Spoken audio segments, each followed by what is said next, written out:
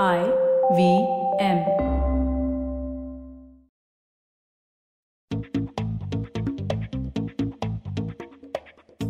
Advertising is dead. It's all business now. And a core part of business in today's world is about how businesses, creators, and platforms kind of work together and really evolve how this space moves ahead. And one platform, which obviously is one of the largest players, if not the largest player in this space, is Meta. And today I have Nicola Mendelsohn, the VP of Global Business Group at Meta on Advertising is Dead, to not just talk about the platform and how it's working with businesses and creators and consumers, but to also dig into how their focus on India is evolving, the metaverse, and weirdly enough, Goat Yoga. All this and more on this week's episode of Advertising is Dead. I'm Arun Duggirala, right back with my chat with Nicola.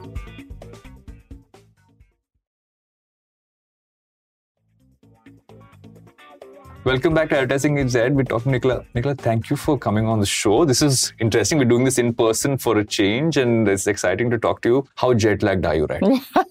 Well, first off, I'm absolutely delighted to be here and to be talking to you. And actually, you make me not feeling jet lagged at all right now. Because you've been on this whirlwind trip across board and we're meeting at a spot where there's so many creators kind of converging. But I want to kind of start off from a broader macro lens and kind of talk about how the broader strat at Meta, globally in terms of business, has really kind of how the journey has kind of been over the last few years and how is that looking now? If you kind of take it, slight flashback and then kind of moving ahead. Okay, so I've been at the company over 9 years. And I think back to when I started in 2013, how different Meta is to where it is today. 2013, it was really just Facebook. Yeah. Now it's Facebook, it's Instagram, it's Messenger, it's WhatsApp, it's Quest, so many things. Yeah. And I think that's true of the fact that we're a tech company. We're always innovating because the tech is changing and people's desires and needs of how they want to communicate are changing as well. So in the early days, it was words. Then we got pictures. Then we got, video. Yeah. Now we're lots of different types of video, short video, we're reels, we're messages, we're AR, we're VR. So it's really a continuum of change that we see constantly. I quite like that. I heard you're a reeler, so I'm going to get into that at some point of time and kind of ask you as well. But if you look at the advertising side of the business, because that's actually kind of been a big driver of growth and just across the board how businesses have become a part of Meta and etc. How have you seen that part really evolve? Yeah, it's changed a lot over the years, and the business of Meta is advertising largely. Yeah. And today we have over 200 million businesses around the world that are using our platforms. Most are using them for free, right? You can create a page or something on Facebook or Instagram for free. Any business can do that and then start to talk to its consumers. Then you can put on top of that different advertising. We have about 10 million advertisers today that are doing that, and they're doing all different types of ads, from some of the very most basic to more sophisticated. But the wonderful thing about the phones that a lot of people have in their hands today is that you basically have a production studio in your hands. So if you're the smallest business or the biggest business, you can really be shooting in the same way and getting out the content to connect to the customers that matter to you.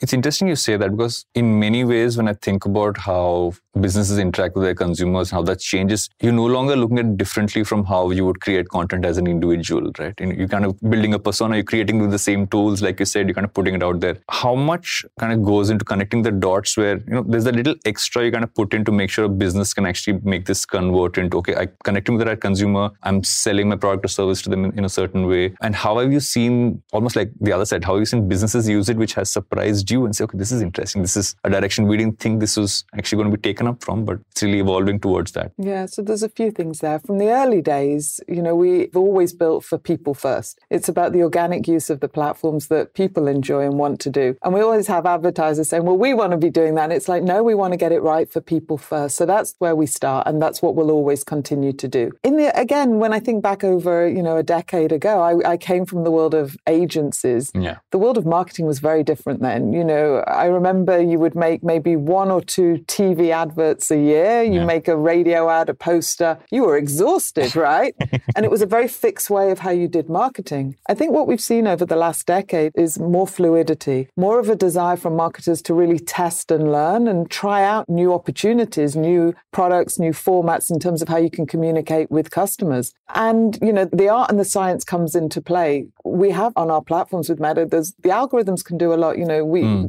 Optimized placement is what we call it. You can tick the box there and we will show you the very best places to deliver your advertising to the customers that matter to you. So that's great. Then we've got the bits that are newer. And, the new things that we see at the moment are things like Reels, things like messaging, and how we're using AI to really empower behind the scenes as well in order to help the advertisers to get the really best return on investment that they're doing. So those are some of the areas that we're doing. And at the heart also is obviously the old ways. You've got to have great targeting. You've got to know what you're trying to communicate, what your big message is that you want to get out there, whether you're a small business or a large business. And then you've got to put it together in a creative way that's going to grab people's attention and make them want to, spend some time with you. Yeah. And if you kind of zoom into the India context, and India's been an interesting market also because I feel that in many ways you've kind of tested a lot of the products here and kind of has gone global in that sense. How do you look at India as a specific market across all of these pieces that you're doing? Yeah, India is an unbelievably important country to us. I couldn't be happier to be here. And it's interesting, it's about 4 years since I was last here before the pandemic. You can feel this energy, this excitement, this collective ambition, this innovation that's going on in the country. It's really exciting. It's refreshing. I can tell you I don't feel like that when I'm on my travels, to as many other places. And for us as a company, it's a country that we have been investing in, we have been doubling down on. And when I think about some of our new products that we've been launching here first, like Reels, India is a country that, the rest of the world is looking to learn from, looking to really understand what they can take from here. So we see very much India as a lighthouse for Meta in terms of the products that we're developing here, which I think is very exciting. We talk about Reels, and I think Reels has been an interesting one, just to kind of see, because, I've in the past spoken to, let's say, a small business who literally started out of their home. I remember this great story. We got in this mother and daughter who started this ethnic wear business, primarily driven off of Instagram. And they used to sell stuff by making Reels because every working, they would just make a Reel. And I found that to be such a great case study to just kind of say, okay, they're using the native product, they're behaving like normal people, but it's actually selling product. And that's like one of the best stories. And I keep talking about that story because for me, that defines how modern businesses function on platforms like Instagram and across the Meta suite. So when you look at that, and especially the small business focus that you have, what have been stories like these from India, which you kind of looked at, or what have been cases that have really been like, okay, these are like things to highlight? Oh, so many. I mean, that's part of the energy and the excitement of being here. And we're here today at, Meta Creator Day, where we have 500 creators here. They're all making Reels. They are making businesses. And they said to me, I just met and had a deeper conversation with 5 people who said to me that the lives they're living today are unlike anything they could have imagined. And they're unlike anything their parents could have imagined as well. They all said that. 3 of the 5 were doing engineering degrees or thought they were going to do engineering degrees. Yeah. And suddenly through the use of Instagram, through the use of Reels in particular, they started to build up followings in very different areas, from the worlds of music, from the worlds of fashion, makeup, comedy, so many different areas. And they've gone on then to collaborate with brands. They've gone on to start earning money, more money than they could ever have expected. And they were expressing their gratitude to Meta. I was expressing my gratitude to them because we want to be the place where creators come and do these sorts of things. But these are serious businesses now being created. And we're seeing more and more that this creator economy, and especially the creator economy in India, is going to be worth hundreds of millions of dollars going forward. Yeah. And I think that's something that's very exciting. And I certainly see more and more people wanting to do that. And you're right, a lot of those people are not just in cities. Yeah. A lot of these people that are coming today and some of the most popular people that are following are actually not from the major cities. Exactly. And I think that's also a very exciting opportunity in terms of creating mobility for people all over the country. Yeah. And I feel, just to add to that, I think what's also interesting is that you suddenly, this democratization of you could be anywhere, but you could still be the biggest creator out there is really kind of defined with products like Reels for me, because you don't necessarily have to get anything else. You just need a phone to kind of do that. I want to dig deeper into the creator economy and say that I know there's been a large focus, especially on Instagram, to really go deep into the creator space. What else kind of going on right now to really kind of make that a larger push, especially in the Indian market from your end? Yeah, so Well, so many things, right? So the event that we're holding today is one of a series of 5 that we're doing all over the country, where we're bringing creators together as part of a community. Because actually, if you're a creator, you're part of a community. Yeah. We're already seeing creators collaborate with one another. We've seen people here today going, I've always wanted to meet you. Now we can go and they're plotting what's going to happen. Yeah. We've seen creators, go global from India, which I think is really exciting. So I think creators in India are like creator entrepreneurs. There's a power in these followings that they're creating. And I think we see the fact that, the authenticity of how people are telling their stories on Reels, this new exciting dynamic format, I think is very powerful. And so as a place where we are the largest home to creators globally, we want to continue to welcome more, to tell their stories and to show their selves to the world in the true, authentic, exciting way that they can. I think also of the fact that so many things in India now are actually going global. We're seeing that, again, that lighthouse thing of something starting here, whether it's a dance movement, whether it's a comedy, whether it's individuals. We had Ranveer Singh here earlier and, wow. Jumped off the stage, all in pink, and the energy, you could feel that beat. He talked very humbly about the fact that his story began with Instagram and Reels. And it wasn't a given that he would be the global success that he is, but he found a platform and a place to be able to tell his story with his energy, quite frankly. That's next level energy. Next level energy, for sure. And the rest is history. I'm going to take a bit of a slight aside here. Say, I know you're a reeler because I've been told you're a reeler. Every creator, I feel, has a certain, not just a niche, but like stuff they enjoy doing. What do you enjoy doing when you're creating Reels? Okay, so mine's probably a bit different. I'm not as curated and I'm traveling a lot. So a lot of it is about the places that I've been and the people that I've seen, the experiences that I've had. I like to make sure that I'm experimenting with our own products that I'm talking about. So I really understand and can see the evolution of how the products have changed. And the investments that we're making, particularly in Reels, are just getting better and better. So how we're bringing more music to the platform, how we're bringing more ways of editing. We talk about it's like a production studio. We're just making that better and better so that we give more tools to the creators to be able to do what they do. I did one of my favorite ones recently, which was an experience I never could even have dreamed that I would do, which is, and wait for it, goat yoga. What? Yes. What's goat yoga?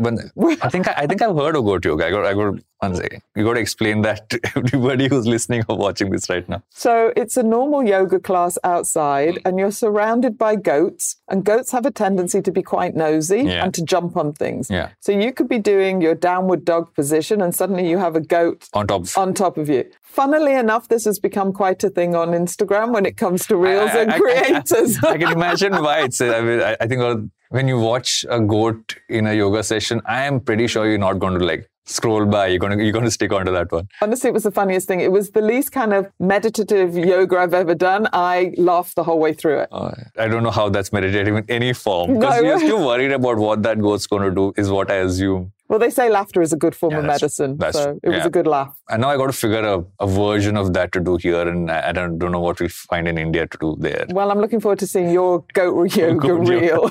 I'm going to find one, Getting back onto what you're talking about, right? And what you said is a great place to pick it up from, is that when I look at the creative space, there are many things that kind of help it kind of move. Is that one is people want to push more discoverability, they want to be discovered, and once they do, they want to figure ways to monetize and create more. But I feel what's also been interesting is that I've seen it evolve towards the metaverse in ways with everything from, let's say, putting a digital wallet or a digital art onto your profile. And I want to move towards the metaverse piece and seeing how that's going to connect to everything else, and how are you as a company kind of seeing all of this kind of come together? Yeah, so we feel that the fully realized version of the metaverse is still another 5 to 10 years off. But the thing that's going to power the metaverse is actually creators. So that's exciting. So what we're thinking about now is, between now and that point in time, whenever it comes, is how do we do everything that we can to help creators to get to that point so that they continue to, earn a living, and hopefully even more so with this new creator economy, which we think, well, there was an independent research done that over the next 10 years, they think that the metaverse could be worth $3 trillion. So this is a sizable play, and it starts with individuals. It starts with the individuals that are going to continue to build the communities that they have today, that might take people on, selling digital wearables. We're starting to see that. avatars being dressed in different designs. We see today that creators, I met some today that are creating merchandise and things that their followers want to wear. So you can start to see how that could work in a digital perspective. You can think about creators that might offer services in the metaverse. If you're going to have a digital avatar where you have a stylist in real life, why might you not have, a creator stylist as well? So we're only really limited here by our imaginations. You might have creators that build, creators that are going to build worlds for maybe other creators or maybe for brands and businesses. So we're just starting to scratch the surface. But one thing's for sure, it'll be the creators that will power the metaverse. And I think Indian creators will be at the heart of that as well. And it's so exciting for some of us. I think anyone I'm a huge Ready Player One fan. So anytime we talk about the metaverse, I'm like, how do you explain to anyone? Just like watch Ready Player One or just read the book has been my easiest way to kind of explain that. Because you see the potential in what it can actually be. I feel what everyone kind of talks about is how do you kind of bring physical and digital together and really have that work together is always I'm guessing that's the big question and how that kind of plays out. But as during this period when this is kind of going on, what are you kind of seeing as core focuses at a broader level for the company? On one end with creators, but also on the other end, how do we work with businesses as this, we're in physical and also there's digital kind of coming in and all of that will at some point meet fully. Yeah. So, and sometimes the tendency with technology to think that when we get to the new thing, it will mean the end of everything else. Exactly. And it never does. It's a blend. Yeah. And so when we have the fully realized version of the metaverse, it will have everything from the 2D video conferencing, the phone calls and everything in between AR, VR till we get to that fully realized version. So we're doing a number of things. I mean, we've spoken a lot about Reels. We've spoken a lot about creators. Some other areas that I think are very exciting is AR. We're seeing more and more businesses and we're seeing more and more creators starting to play with AR filters, having the brands and how those are collaborating together. So I think that's an exciting area that we're, continuing to develop out. We're putting a lot more investment as a company into artificial intelligence as a way to power both the content that people see, but also as a way to make the advertising that people see even more relevant to them. Because ultimately we want to be the best place that advertisers are advertising by giving them the strongest ROI. We think that will come through that investment in AI. And then the other big area that we've seen really an explosion of is on messaging. And that's when I think back again about what's going on in India. No question, India is a WhatsApp first country, right? Everybody's communicating on it. Businesses are communicating. We don't do SMS. No, you're all in on WhatsApp here. The biggest advertisers and the biggest businesses and the smallest businesses as well. It's very common play to do that. And so for us, again, that's an area that we're investing more in, where we're creating new tests and case studies here that the rest of the world is interested in and watching. And so I think of things like our investment and partnerships with Jio, with one of the world's first, the creation of the Jio Mart, where you can literally go in onto your WhatsApp, you can see the catalog of the groceries, you can choose the groceries, you can order them, you can pay for them on WhatsApp and then get them delivered. Well, this is fantastically useful to people where, you don't want to be going into all these different apps and things that are complicated. It's really easy to go in order to be able to do that. So many companies around the world are looking to see what this example is like, to listen, to learn from it, and then to look and to take what's happened here in India and to take it somewhere else. So this is another really exciting example, especially because we're seeing now about 1 billion messages every single month going between people and businesses.